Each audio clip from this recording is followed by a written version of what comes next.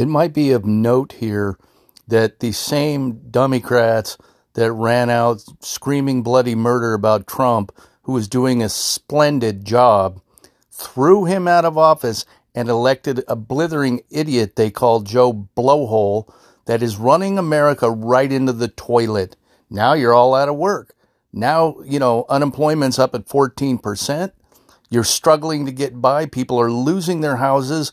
People are basically without any way of living. And you guys think this is good? That shows exactly how incredibly stupid Democrats are.